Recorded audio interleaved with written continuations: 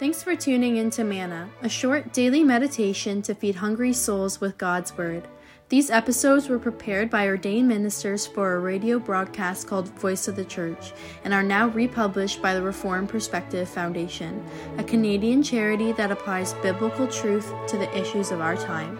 Here's today's serving. Dear listeners, we do a lot of waiting. Students wait for exam results, applicants wait for a job offer, sick people wait to find out the results of a medical test. The whole world is waiting for the end of COVID-19. Much of this waiting is marked by intensity. In Psalm 130, verses 5 and 6, we read, "I wait for the Lord, my soul waits, and in His word I hope.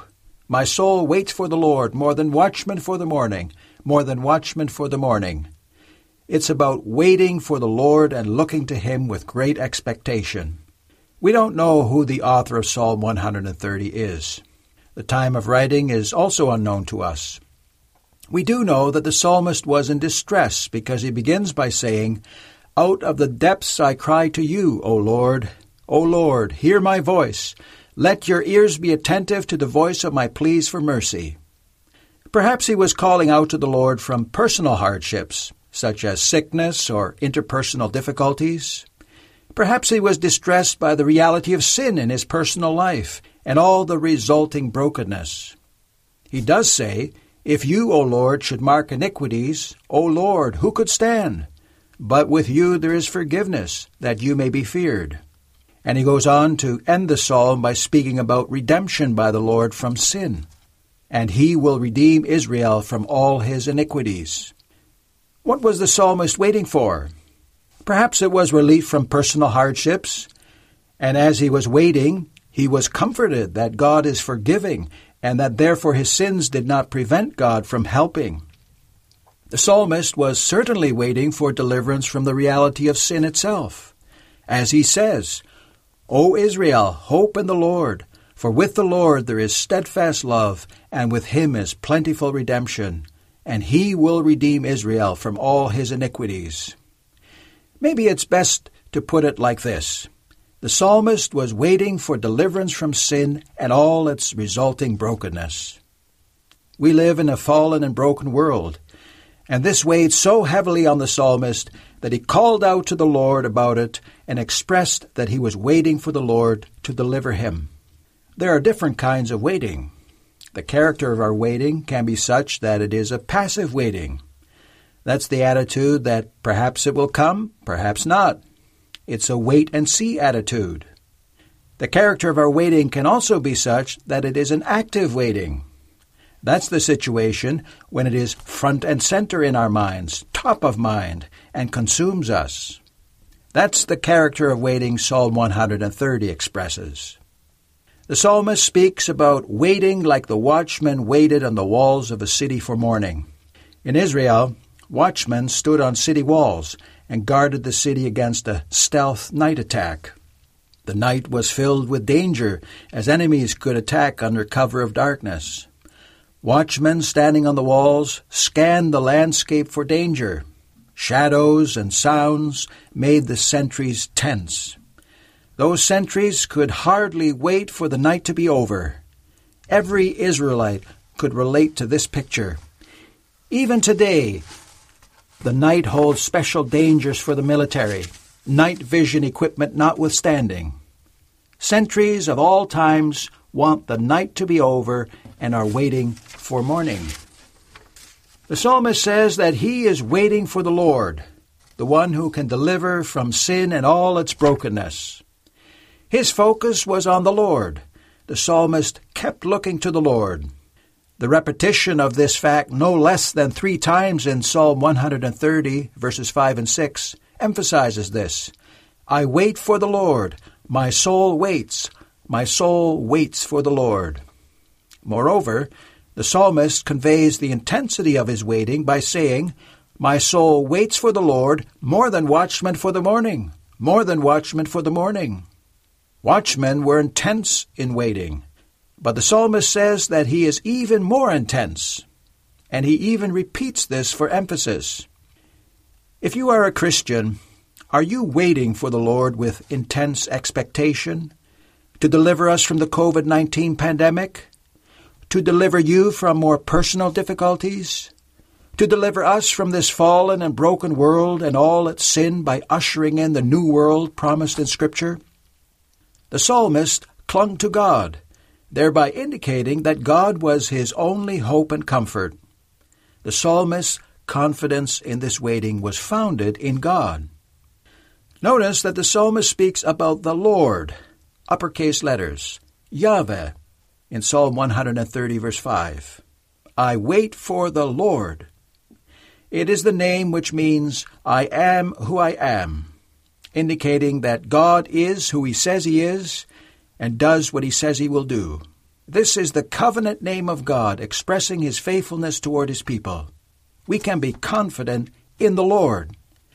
When Israel was pining away in the slavery of Egypt and waiting for deliverance, God revealed himself with this name to Moses just before the exodus from Egypt and told Moses, "Say this to the people of Israel, I am has sent me to you." This was meant to inspire hope in the hearts of the people of Israel. Having said that he is waiting for the Lord, the psalmist goes on to say, "And in his word I hope." God and his word are closely linked. As God himself is true and sure, so God's word of promise is true and sure. God had made promises to the patriarch Abraham and had said in Genesis 17, verse 7, "And I will be God to you and to your offspring after you." God would act on behalf of his people. This gave the psalmist a sense of great expectation as he waited. It gave him hope. Therefore, at the end of this psalm, the psalmist calls on all Israel to be filled with hope. O Israel, hope in the Lord. That applies to us today too. The psalmist knew about God's steadfast love. He says in Psalm 130, verse 7, "For with the Lord there is steadfast love." A multifaceted word is used in Hebrew which points to God's unfailing love and kindness. It's actually a covenantal term, which indicates the Lord's attitude toward his people in the covenant of grace, the relationship of fellowship between God and his people. When we confess our sins before the Lord, we may bask in the Lord's love toward us. The psalmist celebrates the gospel of redemption when he says that with the Lord is plentiful redemption, and he will redeem Israel from all his iniquities. To redeem means to buy and purchase. The gospel is about Jesus Christ paying the price for our sins and purchasing people to be his own possession. In 1 Peter 1, verse 18 and 19, we read, "You were ransomed, not with perishable things such as silver or gold, but with the precious blood of Christ." Christ died on the cross of Calvary to redeem sinners. Ultimately, the psalmist was waiting for that. The Old Testament believers were waiting for the coming Savior. In fact, Psalm 130 is a song of ascents, one of those psalms the faithful sang as they traveled to the temple at Jerusalem for the annual feast days. Everything at the temple, the teaching and the sacrifices and ceremonies of the law, pointed to the coming Savior.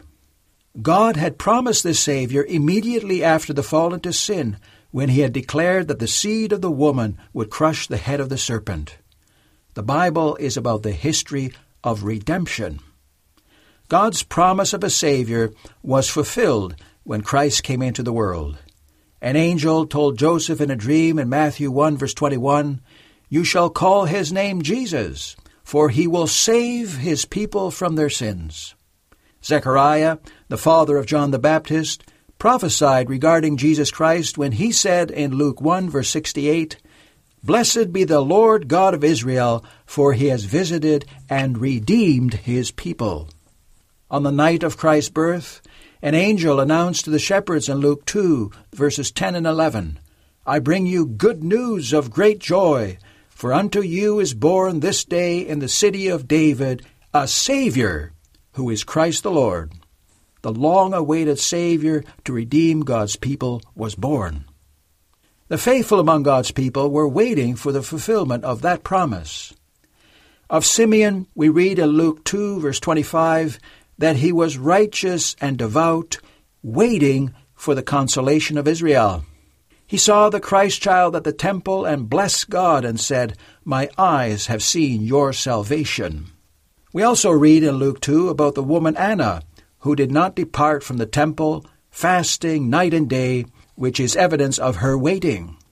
She too saw the Christ child at the temple and spoke of him to all who were waiting for the redemption of Jerusalem, as we read in Luke 2, verse 38. Do we share the same confidence in waiting as the psalmist and other saints of old? The Lord will provide help in time of need as we face whatever brokenness of life, if not to relieve us of the burden, then to give us strength to bear the burden. Ultimately, the Lord will deliver us from this broken world and all its sin and misery when Christ returns a second time and then in glory. Final redemption is coming. The new earth is coming. Romans 8 gives us a tremendous picture of expectant waiting. It's a picture of hope. In Romans 8, verse 19, we read, "For the creation waits with eager longing for the revealing of the sons of God." That's the time when Christ will return and believers will be revealed publicly to be the heirs of God. All creation is waiting for that day. Romans 8, verses 23 and 24 go on to say, "And not only the creation, but we ourselves groan inwardly as we wait eagerly for adoption as sons, the redemption of our bodies. For in this hope we were saved." That's the day when Christ will return and dead believers will be raised incorruptible and they will share in the full fruit of adoption. All Christians are waiting for that day. Waiting for the final redemption with hope. That's what Psalm 130 is ultimately about. Even the saints in heaven are waiting for the full and final redemption on the day of Christ's return. Revelation 6, the verses 9 through 11, give us a picture of the saints under the altar, and they cry out, "How long?" Ever since the fall into sin, this world has been plagued by sin and brokenness. If it isn't one crisis, it's another. It won't end until the day Christ returns in glory. Are you longingly waiting for Christ's return in glory, when he will make all things new? Say it with Psalm 130. "My soul waits for the Lord more than watchmen for the morning. Come, Lord Jesus." Thanks for listening. Till next week.